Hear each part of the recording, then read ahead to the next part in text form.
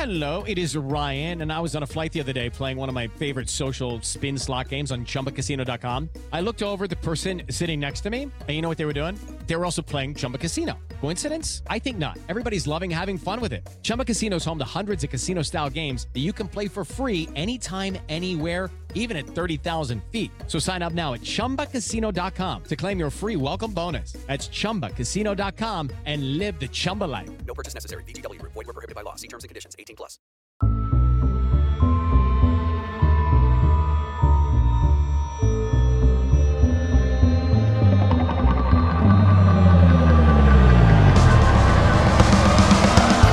This is The Movies That Made Me with your hosts, Josh Olson and Joe Dante.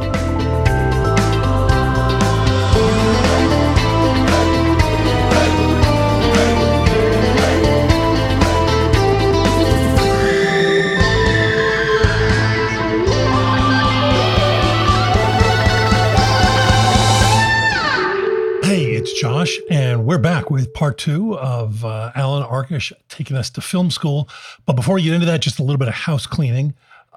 First and foremost, our Patreon. As you probably know, we do have a Patreon. And if you want to go to patreon.com and find the movies that made me and become one of our Patreon members, it means first and foremost that you're going to be supporting us, which we really, really, really appreciate.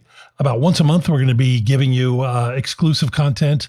Earlier, we did a Josh and Joe mailbag. That was a lot of fun. And in fact, we're a little bit early with the next one, but just a couple days ago, we put up our newest thing, which is a conversation I had over Zoom with my friend Billy Friedkin about Sorcerer that has only been seen by a handful of people at a screening. We're going to be releasing it on the Trailers from Hell website eventually. But right now, the only place you get to see this wonderful conversation with our late friend is on the Patreon site. And all I'll say is he does actually say a couple things that I've never heard him say about both Sorcerer and The Exorcist and French Connection. Also, my God, we won. The Writers Guild strike is over. We got a really, really solid deal. There's some great stuff in here. What's amazing is we would have taken this deal a week into it.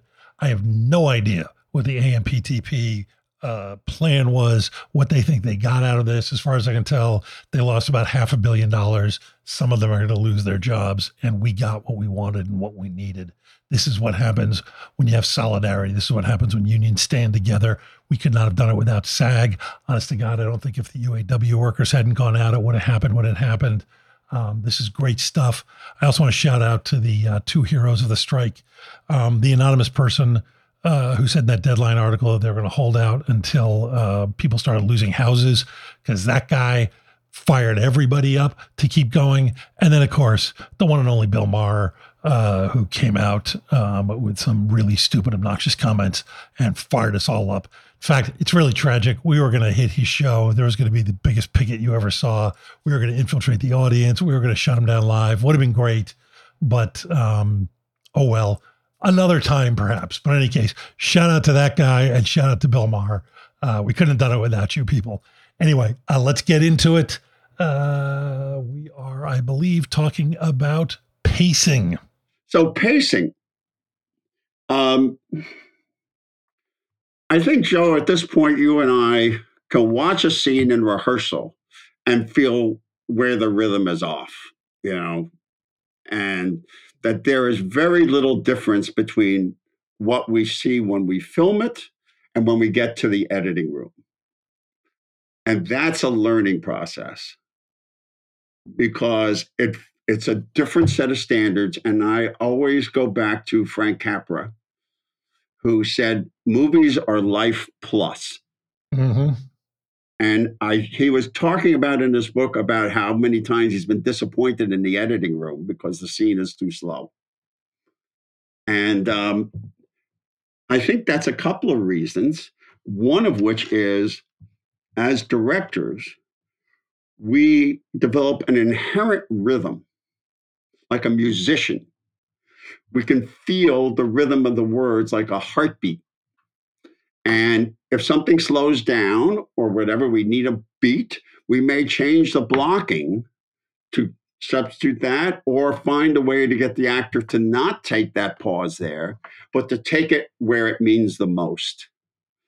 And what I find from talking to them is they are so fast, and this is, I'm not mocking them, but they are so happy to see stuff being acted out that they are making on set that they lose track. They're like watching the finished movie on the monitor.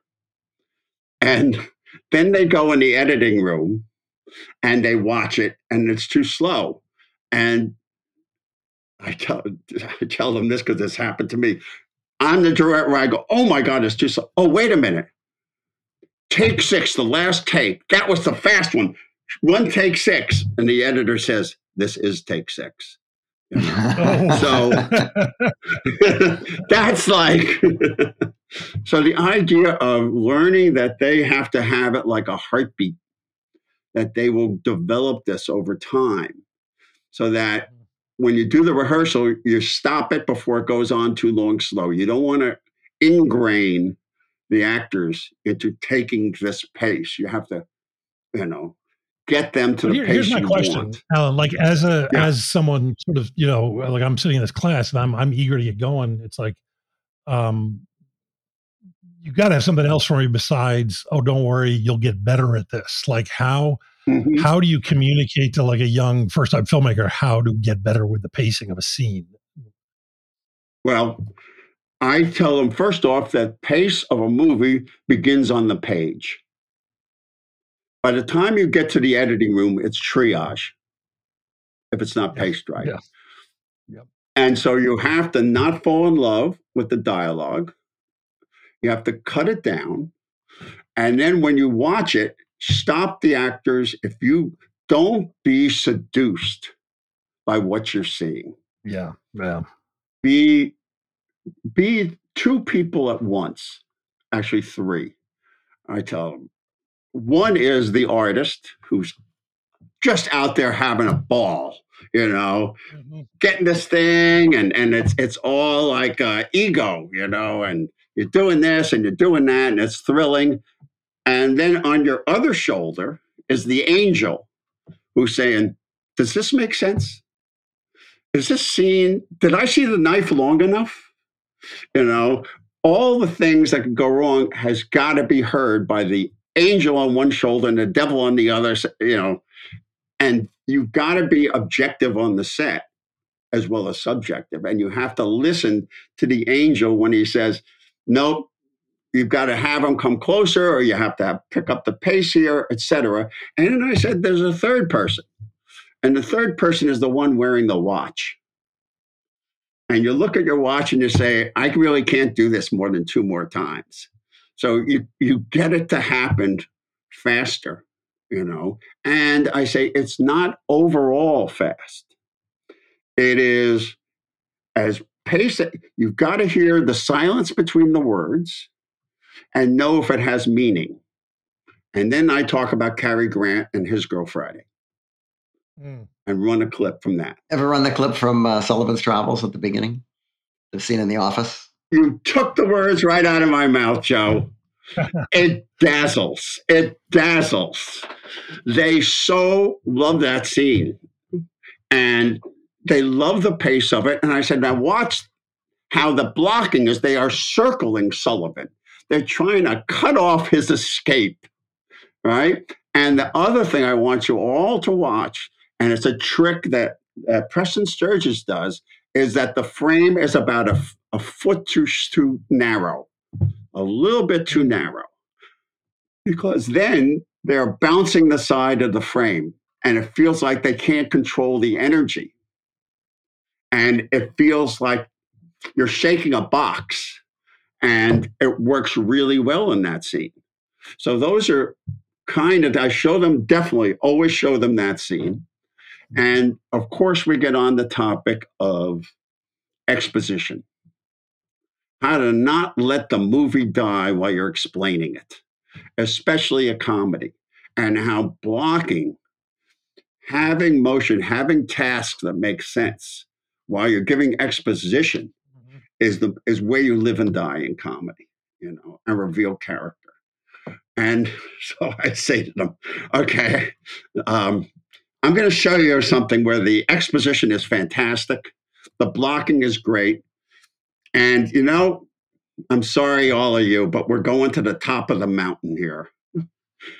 Some like it hot. And it's the scene where Tony Curtis has been out all night with Marilyn. And he's wearing the sailor suit, right? And he comes in the window, and Jack Lemmon has been out doing the rumba or the tango. Sometimes, if there's time in the class, I run the setups to it, but sometimes I just bring up Tony Curtis, starting with the boat backing up, which is funny in and of itself. So he climbs in the window, and brilliantly, Jack Lemmon has the maracas in his hands. Yes. It says everything you need to know, and he's lost in the maracas because the movie cannot continue without each of them explaining to the other what happened. Yeah. And how they feel about it. Yes. Yeah. And so when Tony Curtis keeps pointing out, what about the honeymoon? And Jack Lemmon's doing all those great lines. Every answer that Jack Lemmon has, he's like Ed Shaughnessy on the Tonight Show, but bump with the, shaking the maracas. And at one time, he just tosses it in the air and catches it right on the beat. So they are laughing and laughing. And then Tony Curtis delivers the hammer where he says, why would a man marry a man? Which in this day and age is loaded. And Jack Lemmon says, security. Security. And it kills. They all fall out of their seats. They've been totally seduced by brilliant writing, Yeah. And then who walks in the room? Marilyn Monroe, So it's all about finding exposition. There's a lot of exposition. It goes really fast. And the movement and playing comedy, having a comic story go on that's not about the exposition. And then I say to them, good luck. Because that's the top of the mountain, Yeah, that's murder. That is just murder. It's one of many reasons I think we miss cigarettes, right? Because at least if your character had a cigarette, they had something to do while they were talking. So sometimes, Joe, I give them mechanical tricks because they'll want to know something, right? And so I say, always stop the rehearsal if it's going too slow. Do the rehearsal and keep asking them. If they take a pause at the beginning of the rehearsal, after their first line or second line, don't let them do that. Just stop that, and tell them, I really think your pauses are meaningful, but let's save them for when it really counts at the end. Because if we save them, you'll build to it and it'll be so memorable. And then you do a little, whatever it takes, you're lit. And then I always say, because I learned this because we always do a camera rehearsal in television. During the camera rehearsal, I want to try something so that when we actually roll, everybody knows what they're doing, So while we're doing this, why don't you guys run the lines as fast as humanly possible? Brilliant. Yeah. And then they do that. And they're laughing and smiling and enjoying it. I go, okay, that's a little too fast. But, inside my heart, I was totally enjoying this. So how about this? How about we try this in the master? Because if I can keep both of you on the screen and not have to cut away, it's just going to be a gift. And I said, and I promise you, when we get to your close-ups, you take the beats. And it usually works. It usually works. This is like distilling down 45 years of standing on a set, Exactly. That the one thing as a director that just made me so crazy, because I just swore like, okay, I won't do it today. I won't do it today. Was that thing where you're dazzled by what you're looking at. It's like, oh, they're doing great. Oh, they're giving me such wonderful dialogue, and the conversation is so good. And then you get back and you look at it, and it's like, oh, it's so fucking slow. And it felt like what we're doing right now, but it wasn't somehow. And developing that eye, or you could just tell immediately that you need to speed it up. Oh boy. I think also when something clearly isn't working and now you're in the class and you're criticizing it, um, you know, I always bring up something I did that was a similar mistake. And here's what happened. And for pacing, I talk about a scene I directed in St. Elsewhere with Alfred Woodard and I've forgotten her name, a Vietnamese actor. There's a big scene in a chapel at the hospital. And Alfred Woodard cries in the scene. And it's the first time I ever directed a scene where anybody cries. And I have these three great women actresses. And I was fascinated. And every time Alfred Woodard cried, I went, oh my God, you know. And it was, I reveled in it. And I get into the editing room and it is lugubrious. And Bruce Paltrow watches it in dailies and gave me such shit. Like, that is such a rookie move, Alan. You know, you were so happy. He totally understood what I had done. You know, it's going to end up in close-ups. Are you happy with that? You know, Bruce was tough. Yeah. And so I tell him that, says, well, he did hire me again, you know, so, you know, I try to give him examples. That actually, I think that's where I started noticing your name, I think, was St. Elsewhere. I was like, this guy keeps popping up. Oh, what a great show. Yeah, such an amazing show. Every week, you know, because you did a couple episodes with some in between, when you get the weekly script, I would tear through it to see what happened next. You know, the actors were so good. I mean, it's not in syndication anymore. I don't think. I don't think it's. No, it's very hard to see. Yeah. And it's a good show. That Denzel was in it. And, there was also another show called The Defenders, which was a great show from the 60s. And East Side, West Side. Should I get my box set? And do you have a box set? I certainly do have my Defenders box set. I thought they stopped. Yes. I thought they stopped making them after the first season. They may have. I got through whatever was in the box. And the first one I watched was the one with the guy who does the Frank Gorshin. And he would be able to do imitations of people. And he's the killer. And he falls apart on the witness stand. And all the personalities came out. And watching that as a seventh grader, I was like, that's the best acting I ever saw. And, you know, I've always had I think you have it too. We have a social conscience. We get righteously indignant. And the Defenders really fed that, you know? It was... Yeah, and it's unknown today. No. And the East Side, West Side with George Scott was another one where he's a You can social find worker some of those are on YouTube. Some of those are on YouTube. They look bad, but they're accessible at least. And I have a DVD of the first season of St. Elsewhere, but they never did another one, which is very, very frustrating. Yeah. Well, I think it's time we got a little action here, guys. We've been talking about talk. Okay. You know, Josh, we're right in your alley. You love a good action movie. And I do enjoy the action films, yes. Okay. So I show them. I'm not the guy you should hire to direct action scenes, though. I will tell you that. So I show them stuff at first to dazzle them of what can be done. So House of Flying Daggers by Yimou Zhang. Oh my God. Yeah. Yeah. It is so beautiful. And the scene I show them is the one where she's surrounded by the drums and he's throwing these beans and she has to figure out which drum he hit with the bean. And she's blind. Yes, and she's covered. The cloth is going all over the wear and the camera moves with the bean. It is filmmaking of the highest order, you know. And then it turns into the sword fight, you know, where they're fighting with swords. And, you know, when it's over, even if you don't like action, you're like in love with this movie.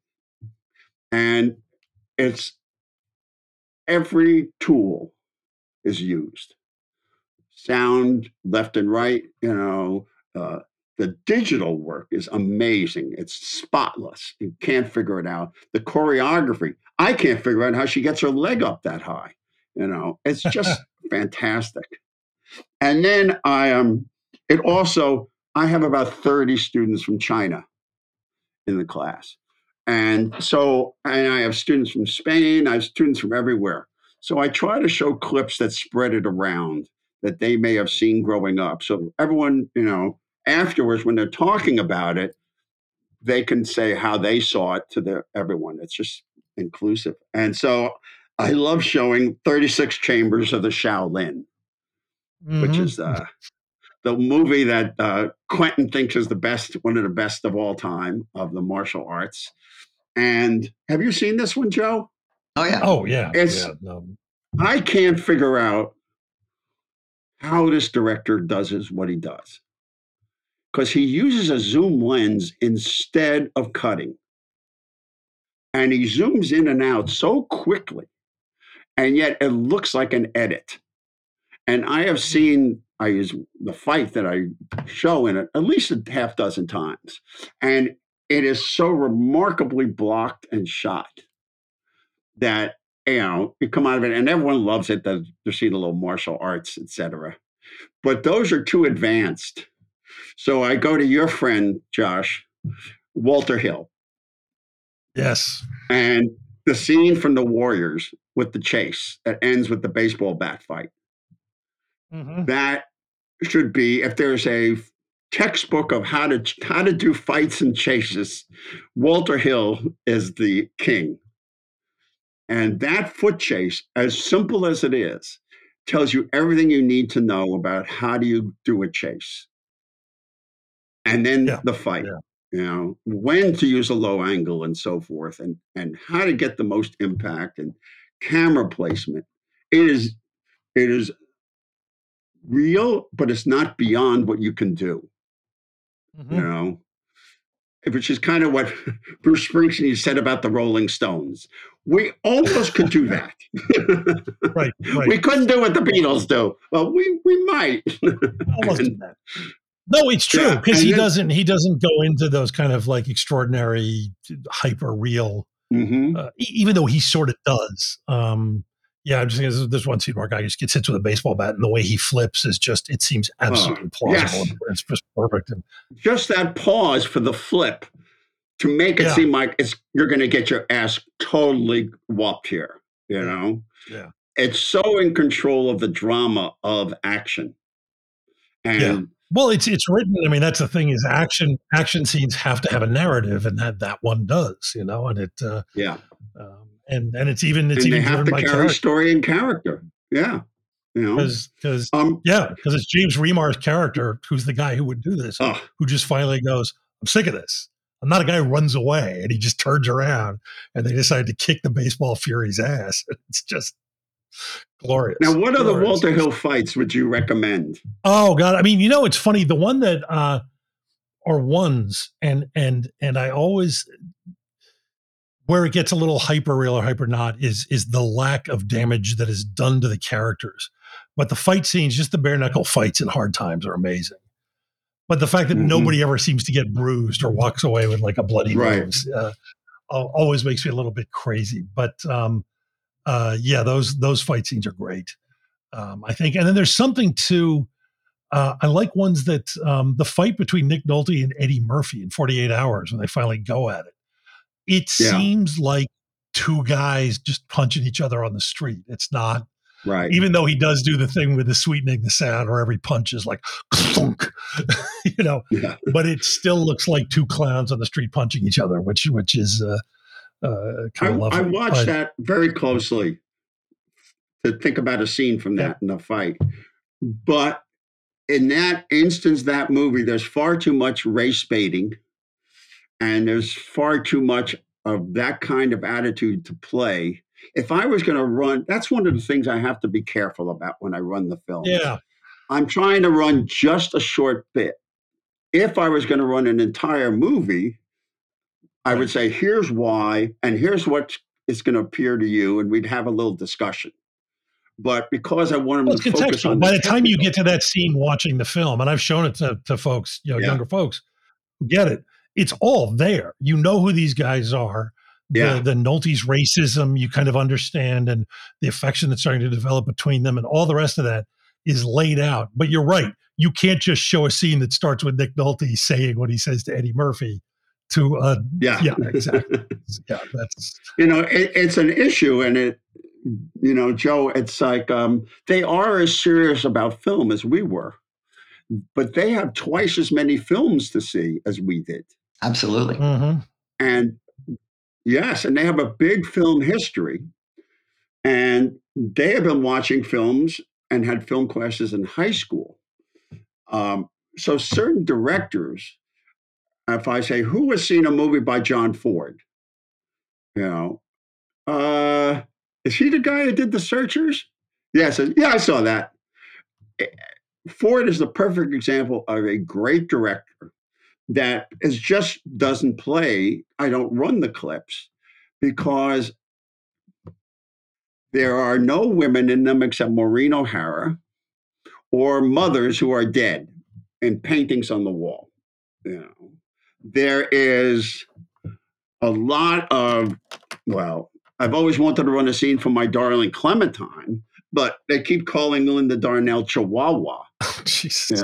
And that's not gonna, So if I do run, I want to run Ford, so I think I'm gonna run Grapes of Wrath because I think that will, I just don't want to explain it away, But then every once in a while, I get completely surprised. And Lubitsch's Design for Living was fantastically well. We watched it at my house with some of them, and they just loved it. They loved the sexuality of it. They loved how smart it was, and they also loved To Be or Not to Be, and couldn't believe that movie had been made. Remember, you ran a scene from it when you did that thing in the class about comedy and drama, Joe, and it went over a ton. Well, it's a very modern movie in a lot of ways. Yeah. Yeah, and I just watched Trouble in Paradise the other night because I read this book about Kay Francis Starvett, and it's too precious to translate unless you're a real film buff.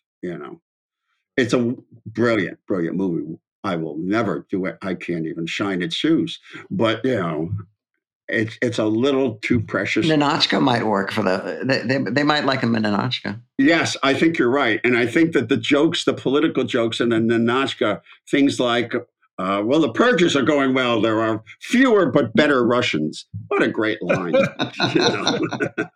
Fewer but better Russians. And so a fight scene that I show them is They Live, the John Carpenter. I was going to suggest that. Sure, yeah. Okay. Now, why were you thinking of it? Well, because it is good. It's really good. It is. It's such a showstopper in the sense that it just doesn't quit. Yeah. Yeah. Yes. And it's so simple. It's just two people in an alleyway. And I love it because I've worked in that alleyway so many times. It's like, actually now it's the only alleyway left in downtown. But it's just so simple, and it's easy then to see how to block it, and how important over the shoulders are in a fight scene so you can get the head snaps right and so forth, and how to vary it. It's just really, really great for that. And this year also, I decided I want to show Edgar Wright's scene from World End, this fight in the bathroom. Edgar is a god to them. Edgar is like, they just think he's awesome, Yeah. They're right, I mean, it's so nice to know who they love, and they love Edgar. And that scene where people's heads come off, and it's so loaded with humor and cool shots, Yeah. So that's a good one. You might try Atomic Blonde. And Atomic Blonde has a great fight. That was exactly what's next on the list. Oh, that's really? Next. Joe, we are. Lennon and McCartney. They cheat. Yeah, but they cheat. They cheat so much. So much of that is digital. So much of that is. I found that funny because that scene is not. It works very well. Oh, I'm looking for continuity. Oh, listen. First off, she's awesome in the movie, Charlize Theron, and it gives me a chance to talk about an actress who took control of her career and decided this is where I'm going and this is what I'm good at. And I'm not going to make bad movies unless it happens by accident, And Bombshell and this movie, so there's that. Fury Road, of course, yes. And they've all seen Fury Road. They've actually mostly seen Atomic Blonde. And it's a woman kicking ass. It goes up and down the stairs. And just when you think it's absolutely over and she's escaping in the car, he shows up again, on the hood. So it's a real jumper. And another one, which I don't show in the class, but I have to bring up here because you are fight scene aficionados, is the Bourne Ultimatum. The chase across the roof where the steady cam goes across the roof, through the window, into the fight scene, and they start hitting each other with books, and they end up in the smallest space possible, a bathroom. I mean, I love those movies. Those are great movies. Yeah, we've talked about them. I'm always I like the first. I like Doug Liman's the best because I feel like he does action in a way I can relate to, where I generally know where people are and where they're going. Whereas the kind of Greengrass approach was so shaky to me. We've talked about recently on the show even, and I'm sure Liman got the job off of this. One of my favorite car chases in modern film is from his movie Go. And it is, normally with car chases, we're like, Ronin, well, they're fast cars going down the narrowest streets ever, or To Live and Die in LA. Oh, they're going backwards on the freeway. The conceit in Go is it's a car chase. That's it. Yeah. It is just going to be directed so well it knocks you out of your seat. And it is. It's an amazing, amazing car. And I always know where people are and how everything relates to it. The geography is there. And the Greengrass approach to action just always leaves me wanting a little bit more. That throwing it on your shoulder, and doing snap. Children of Men also has a great car chase. Oh my God! Yes. Yeah. And that 10-minute take where they run the whole length of the thing and the blood goes on the lens. Yeah, it's amazing. It's amazing. That was I had that in my office at the Heroes, and Greg Beeman and I would run that about once every 2 or 3 weeks. It's like, this is what we're aiming for. Yeah, well, if you've got the equipment and the money, 3 weeks to set it up. Exactly. That scene is like, fantastic. They're giving us an extra week and $20 million for this week's episode. We can finally do this new. But the camera movement is an issue because the camera crew is made up of the other DPs. So your gaffer is a DP, your best person, they have a name for it, is a DP, a student, and no one ever goes to the AFI to be a grip.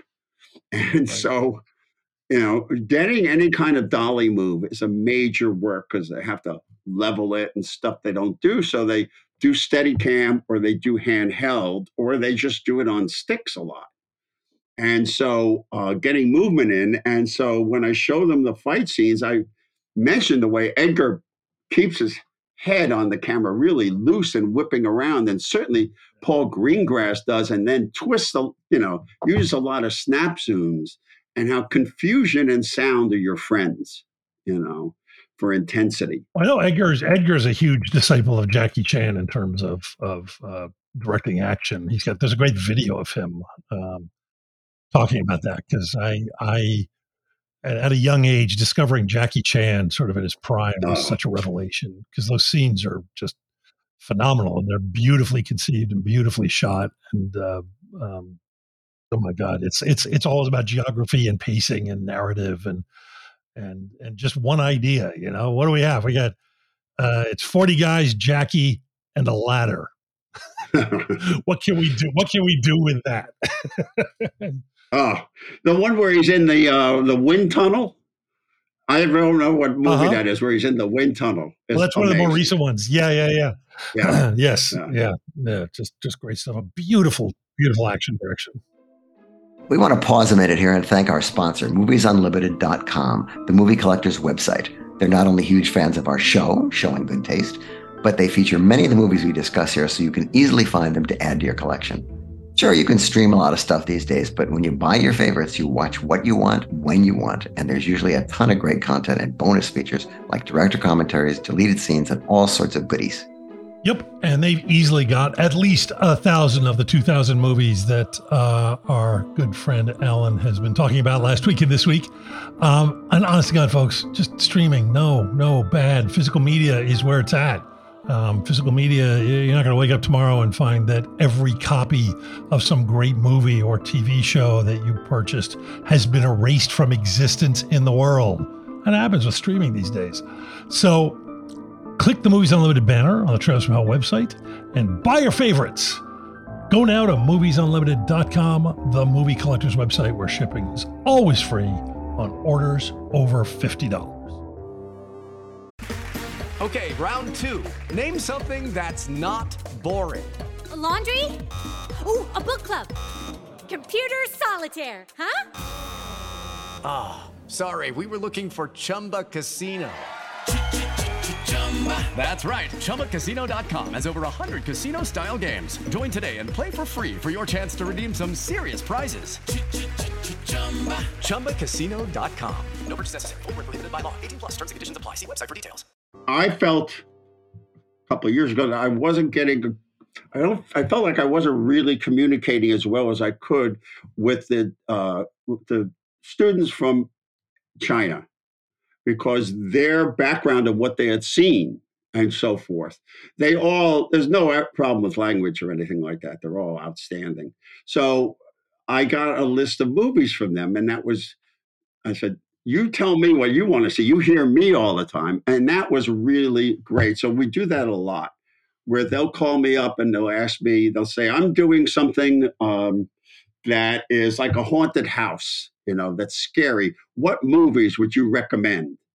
And I go right to The Innocents, and then I ask them, where are you from again? And Argentina.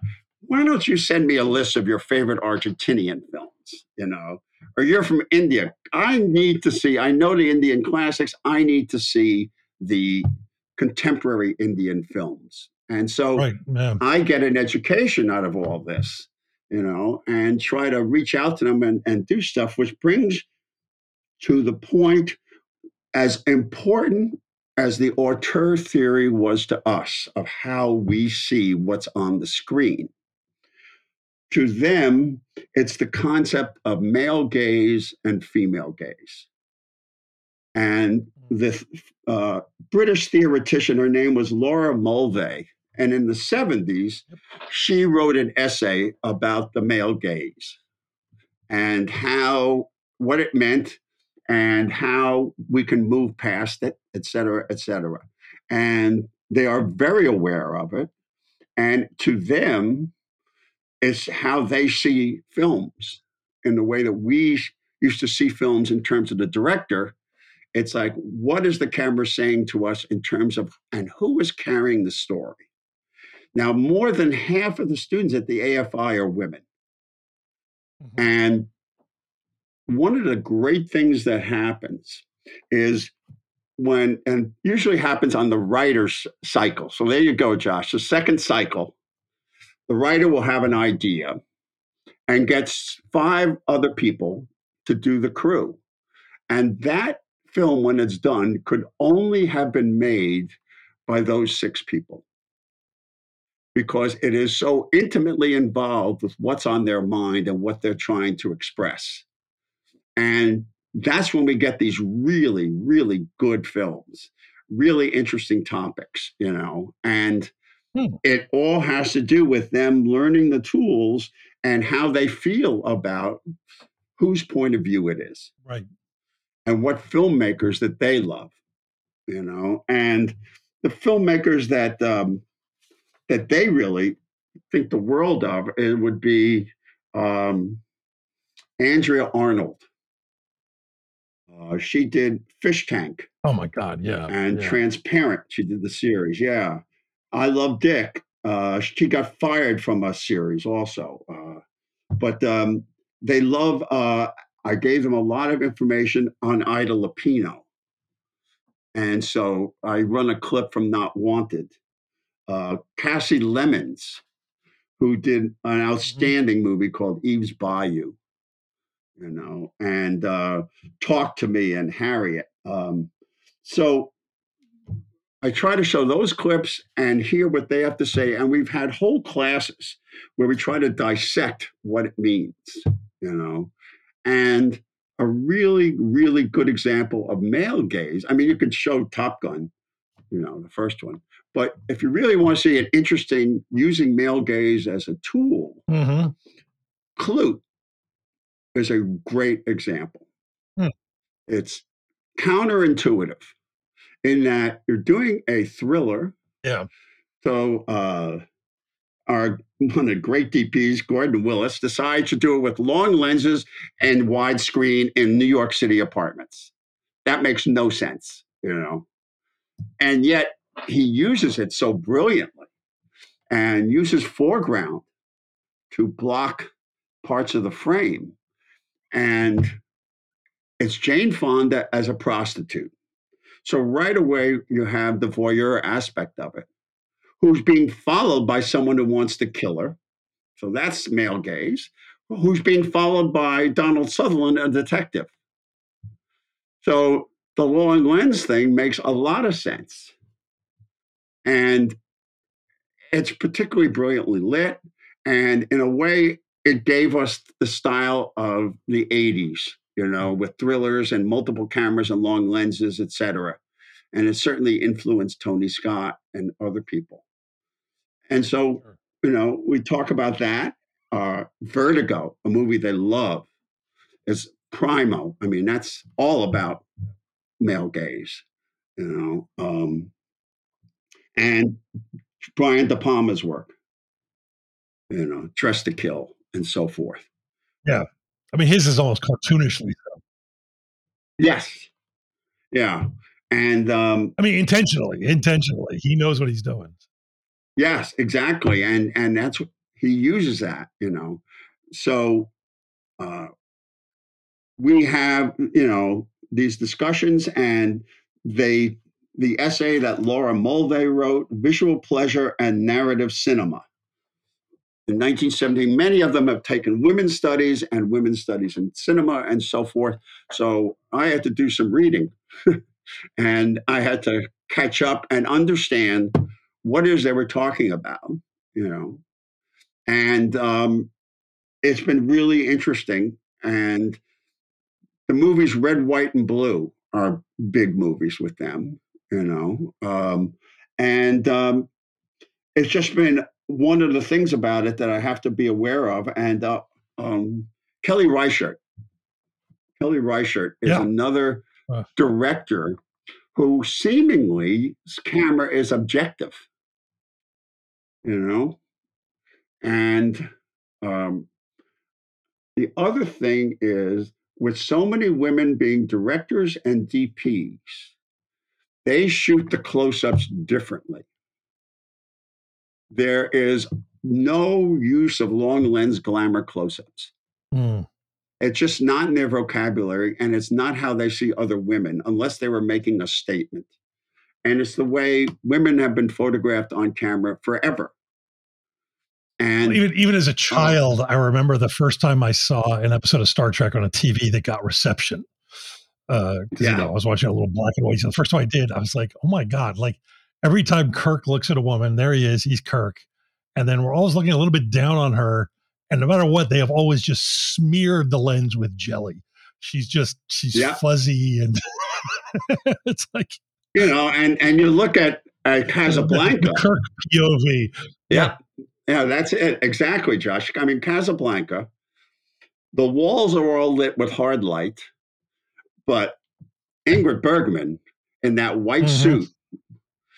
The Phil Light just kisses her, Yeah. and they Yeah. don't see each other like that. They don't see each other like Yeah. that. And Handmaid's Tale is in many ways a real example of that. Now, did either of you see the first couple of episodes of Handmaid's Tale? I Well, have not seen it. There's a movie also. Okay. Yeah. Yeah, not Yeah. But the yeah. series hired a woman to direct it who had been a DP. And what she chose to do was she wanted intensity of close ups and intimacy, but not glamour. So she uses wide angle lenses and she uses shallow focus wide angle lenses. So the background falls away, but you're still really close and really tight. And she plays things in one shot, many times over the shoulder of a character, one of your main characters. And there's a scene in it where the two main characters are in the back of a van. They stop the van. These two women are really involved with each other and they know they're in big trouble. And they take one of them out and leave the door open so that the other one can see this. And they walk that woman back and they hang her without a cut. And the impact of that, because they want the other one to go back and tell everyone, this is what's going to happen to you. And it's a lot of really interesting directors' choices, that they make. And it's just a point of conversation and a way that I appreciate this job because I'm learning, and so forth. I had not no one had talked to me about that before. I've sort of that show I've sort of I don't know if I stayed away, but I think I just got exhausted by people using it as a metaphor for the time we live in because I think it's a yes. terrible And metaphor there's for the time only we live so in. much crying. I think the time we live in is not Handmaid's Tale. I think it's Emperor's New Clothes. I think that's a much better metaphor for the one we. Yeah, I gave up after the first season. Yep. Another filmmaker that they adore, which is in their list, is Wong Kar-wai. Sure. Yeah. Yeah. I tend to more admire. I have yet to key into one of his movies emotionally, but I'm always glad to be watching one. Does that make sense? I mean, they're gorgeous. Yeah. But yeah. And I mean, I can see why for sure. When I saw around 95 Chunking Express, which I show clips from, I couldn't believe the camera speeds he was using and the color temperatures of the light. And there's in that little food shop, he breaks every rule. There's no consistent visual style, but it works, And I did this pilot called Desert Breeze when I was under the spell of Chunking Express, and it was going to be in Las Vegas. I thought, perfect. I got all this artificial light and all this color and stuff. And I go to meet with the execs at NBC and, okay, Alan, what's it going to look like? Tell us what it's going to look like. And this little voice in my head said, don't say Chunking Express. Don't Chunking Express. It's going to be full of color and movement and so forth. Yeah, we got a director who's Wong Kar-wai. And so we talk about that one. And there's this movie called Days of Being Wild that he did. He shot the whole movie with, and this is not a typo, an 8.7 millimeter lens, which is what does that even mean? There's been articles of it being the widest lens ever made for 35 millimeter.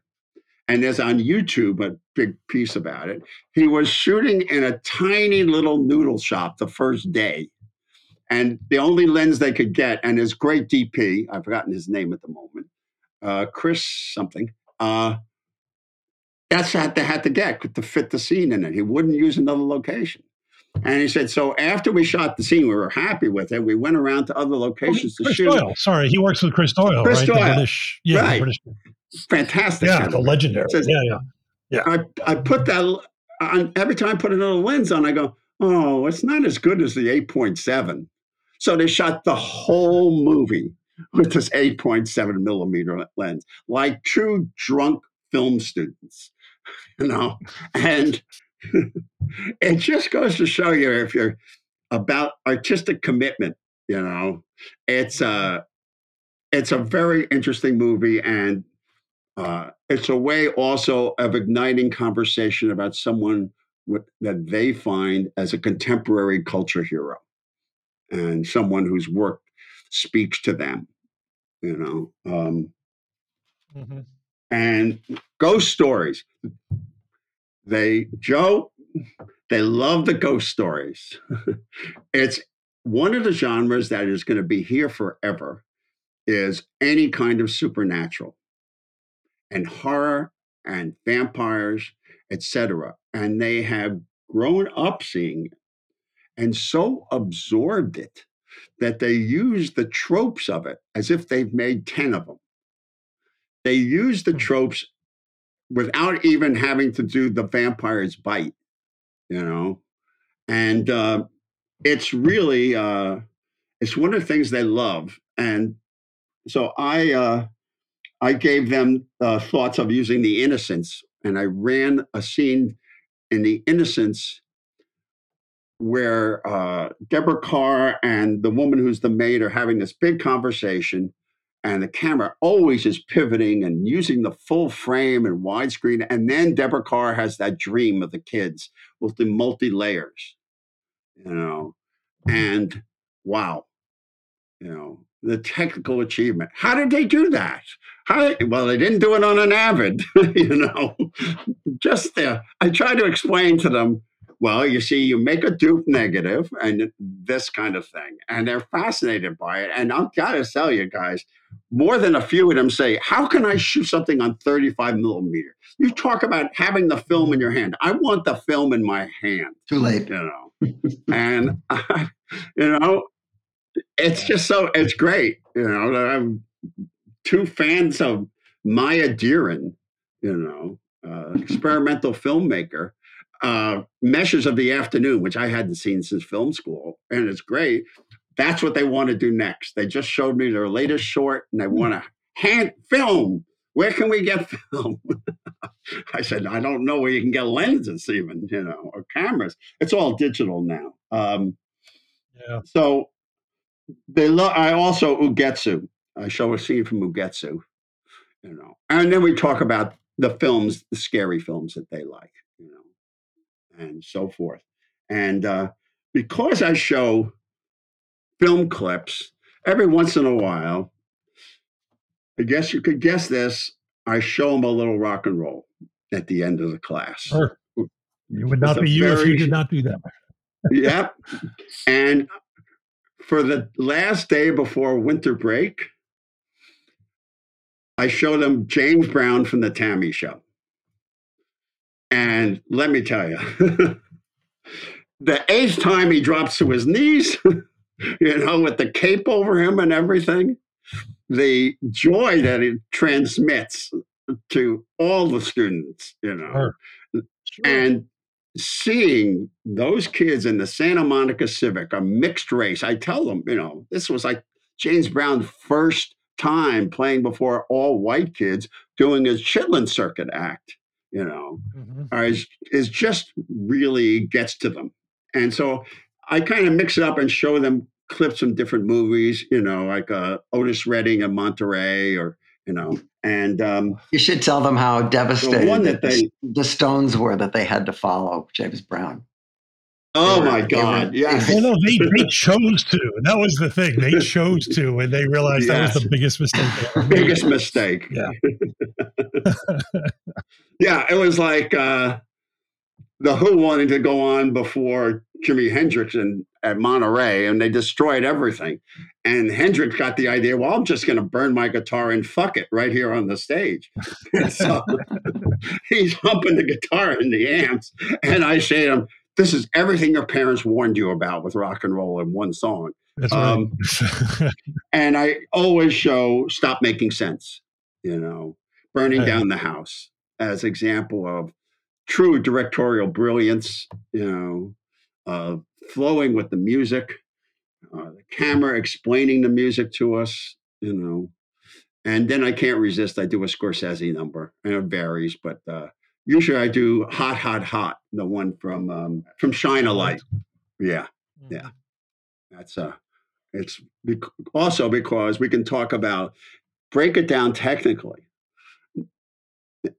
Josh and Joe, whatever. Next time you watch that, think about the focus pullers because those cameras are whipping all over the place, and that crane arm is going in and out with Mick, and they never buzz anybody. And it's a great example of a great director finding the story in the footage. And when Keith kicks in and looks at Mick, and Mick goes, "Okay, this is the end of the first verse. We are ready for liftoff here. This is just not another Stones night like it was the night before." You see it happening, and Scorsese finds it, and he finds that backup singer, and all of a sudden you have a story within the story, you know.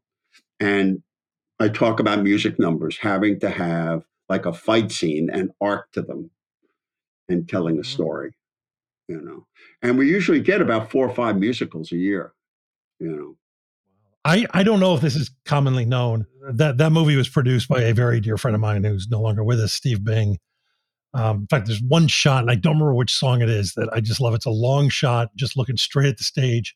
And Steve was like my height; he's 6'5", and he had white hair his whole life. And if you know what to look for, he's standing dead center, about 3 rows from the stage, bobbing his head along. And like for 1 second in that movie, all I know is you're watching the happiest boy in the world because it's like the Stones are playing. It's his movie. I don't know if this is commonly known, and I don't remember what song it is, but there's a shot in that movie, the first time in that movie that Keith and Mick share a microphone in Shine a Light, because they had many, many, many years of just not talking to each other and all kinds of shit. The first time you see them sharing a microphone in Shine a Light was the first time they had shared a mic in years. Wow. Like that's the beginning of them starting to get back together. And you know that watching it, and it just, oh my God. There's so many funny, great moments that Marty gets. Jack White, when he goes up on stage and he sings the song with the Stones, and Jack White was as big an indie rocker as you could find. And then they start playing the solo, and he steps back, you know, while the solo's going on, and he looks to one side, and there's half the band. He looks to the other side, there's half the band, and that smile on his face, like, fuck, man, I am in the Rolling Stones for one song. Exactly. Who would want have you seen that? You've seen the one with Bruce singing with the Stones? Oh yeah, doing Tumbling Dice. Same thing. He talked about that in his book. It's Bruce couldn't be happier. It looks like his face is going to break, you know. Yep. That's just amazing. But that film's fun and great to see in IMAX if you get the chance. I don't know if we'll bring it back. And I'm going to go see Stop Making Sense in IMAX when it comes here. You know. Yeah, that would. It just happened. Yeah. So well, I love that you do that because there is. I mean, film is musical. As you talked about rhythm earlier, and everything. Yeah. There's rhythms, scenes. There's. I mean, a great film to me is like a song, especially when you watch it again, and it you can feel the chorus and the verses sort of moving through you almost. But music is in every part. You know. Yeah, even when there's no music. Yeah, it's in the rhythm. It's in rhythm of the editing. You know, I like to talk also because the majority of the editors are women, and there is not much written about women editors. I talk about the great, you know, editors that I think have changed things with how films are edited. And I did some research and found that from 1930 to 1945, there was only 8 women in the editors union. But all of them were formidable, like Margaret Booth kind of level. Yeah. And I studied up and found this woman named Dorothy Spencer. And here's what Dorothy Spencer cut. Okay, so this is not a woman to be messed with. She cut Stagecoach. So John Ford's in the editing room. She cut Foreign Correspondent. And she also cut To Be or Not to Be. And those are just the highlights. There's a photo of her cutting with a scissor in the 20s, And she worked multiple times with all of them. And the last movie she did, when she was 70 something, was Earthquake. Really? Yeah. So that's wonderful. She's a great example for the editors about crossing the line and all this stuff that they struggle with, because I tell them, Stagecoach, the Indian Chase, they're always going in the wrong direction, and crossing the line. And, I guess one of the things I also use as a why for all of this is that Orson Welles says he watched Stagecoach 40 times before he made Citizen Kane.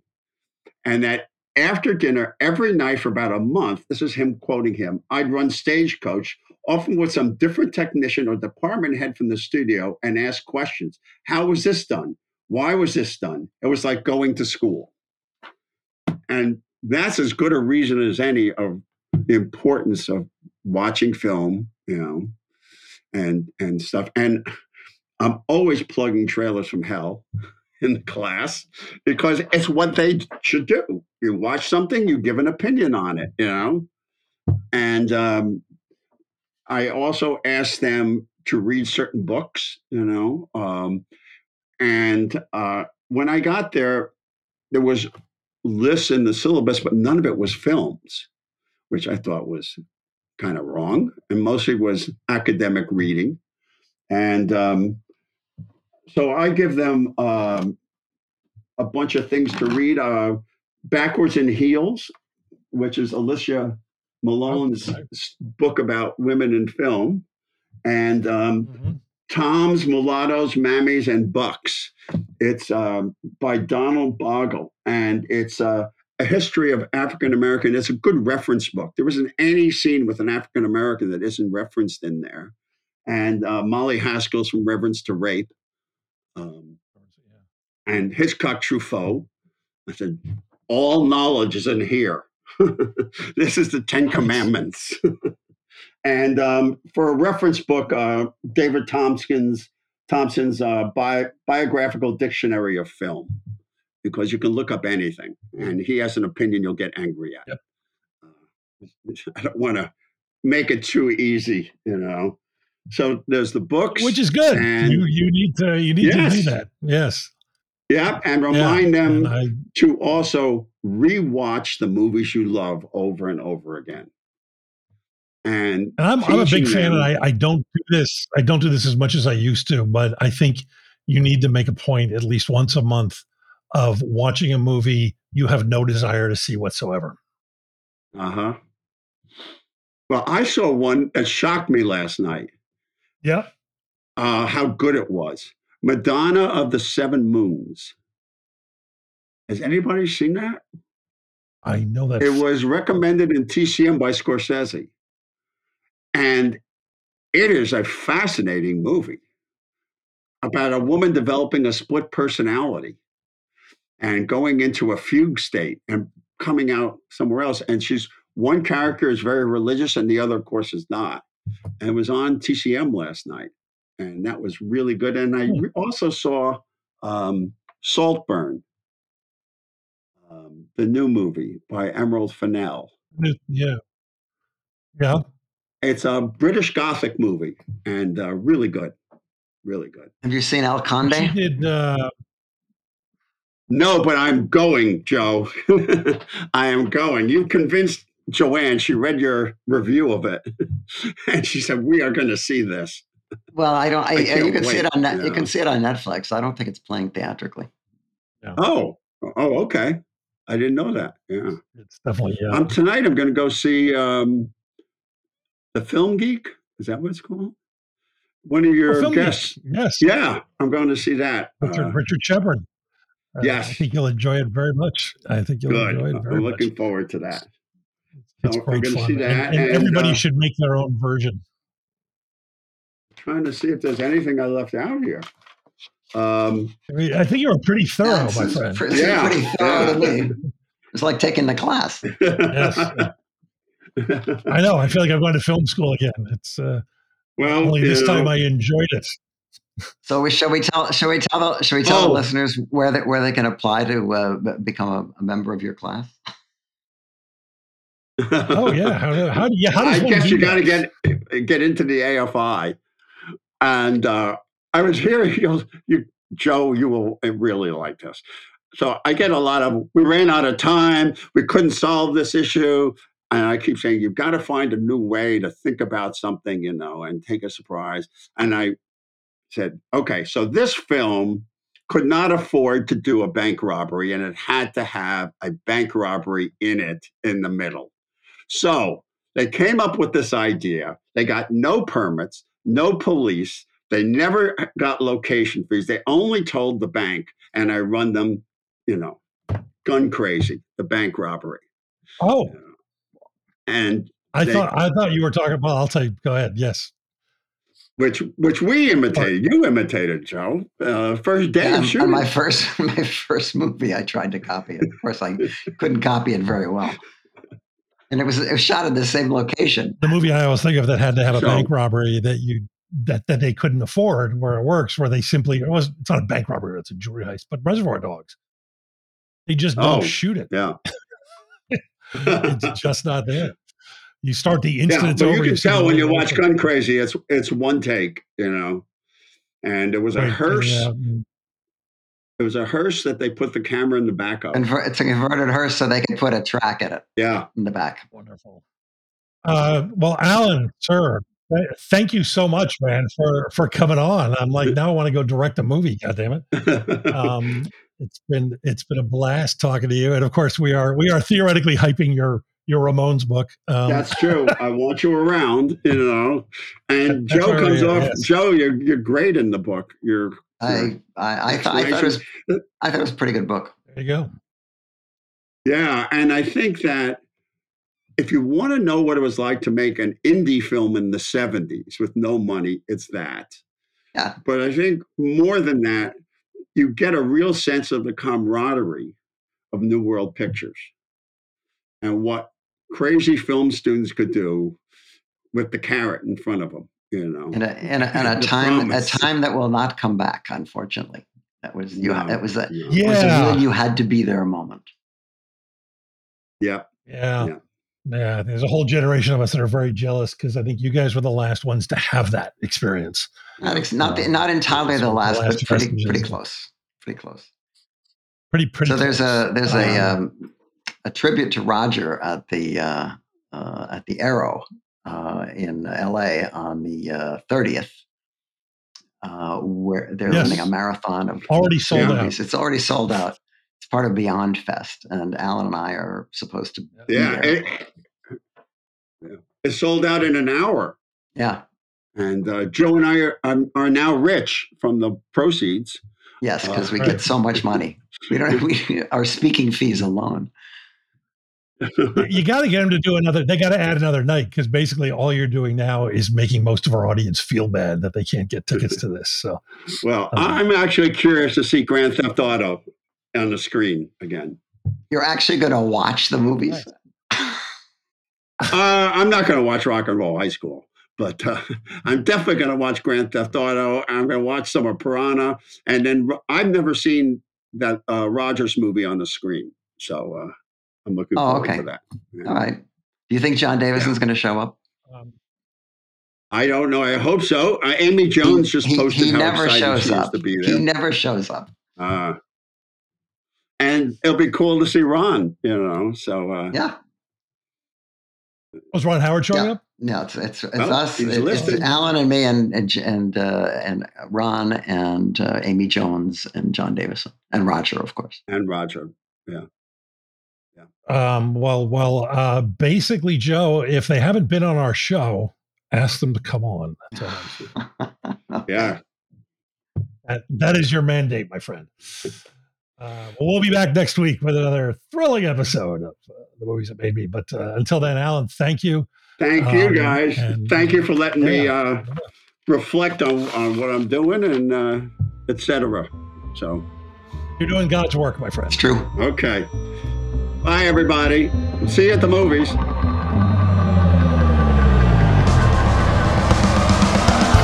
The Movies That Made Me is the official podcast of Trailers from Hell, the best damn movie website there is. Our engineer is the composer Don Barrett, who also transmogrified, produced, and created our theme song. We are proud to be part of the Airwave Media Podcast Network. Learn more at airwavemedia.com. This is Josh Olson for The Movies That Made Me.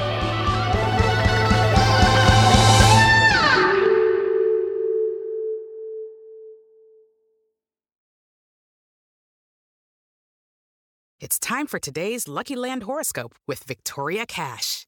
Life's gotten mundane, so shake up the daily routine and be adventurous with a trip to Lucky Land. You know what they say, your chance to win starts with a spin.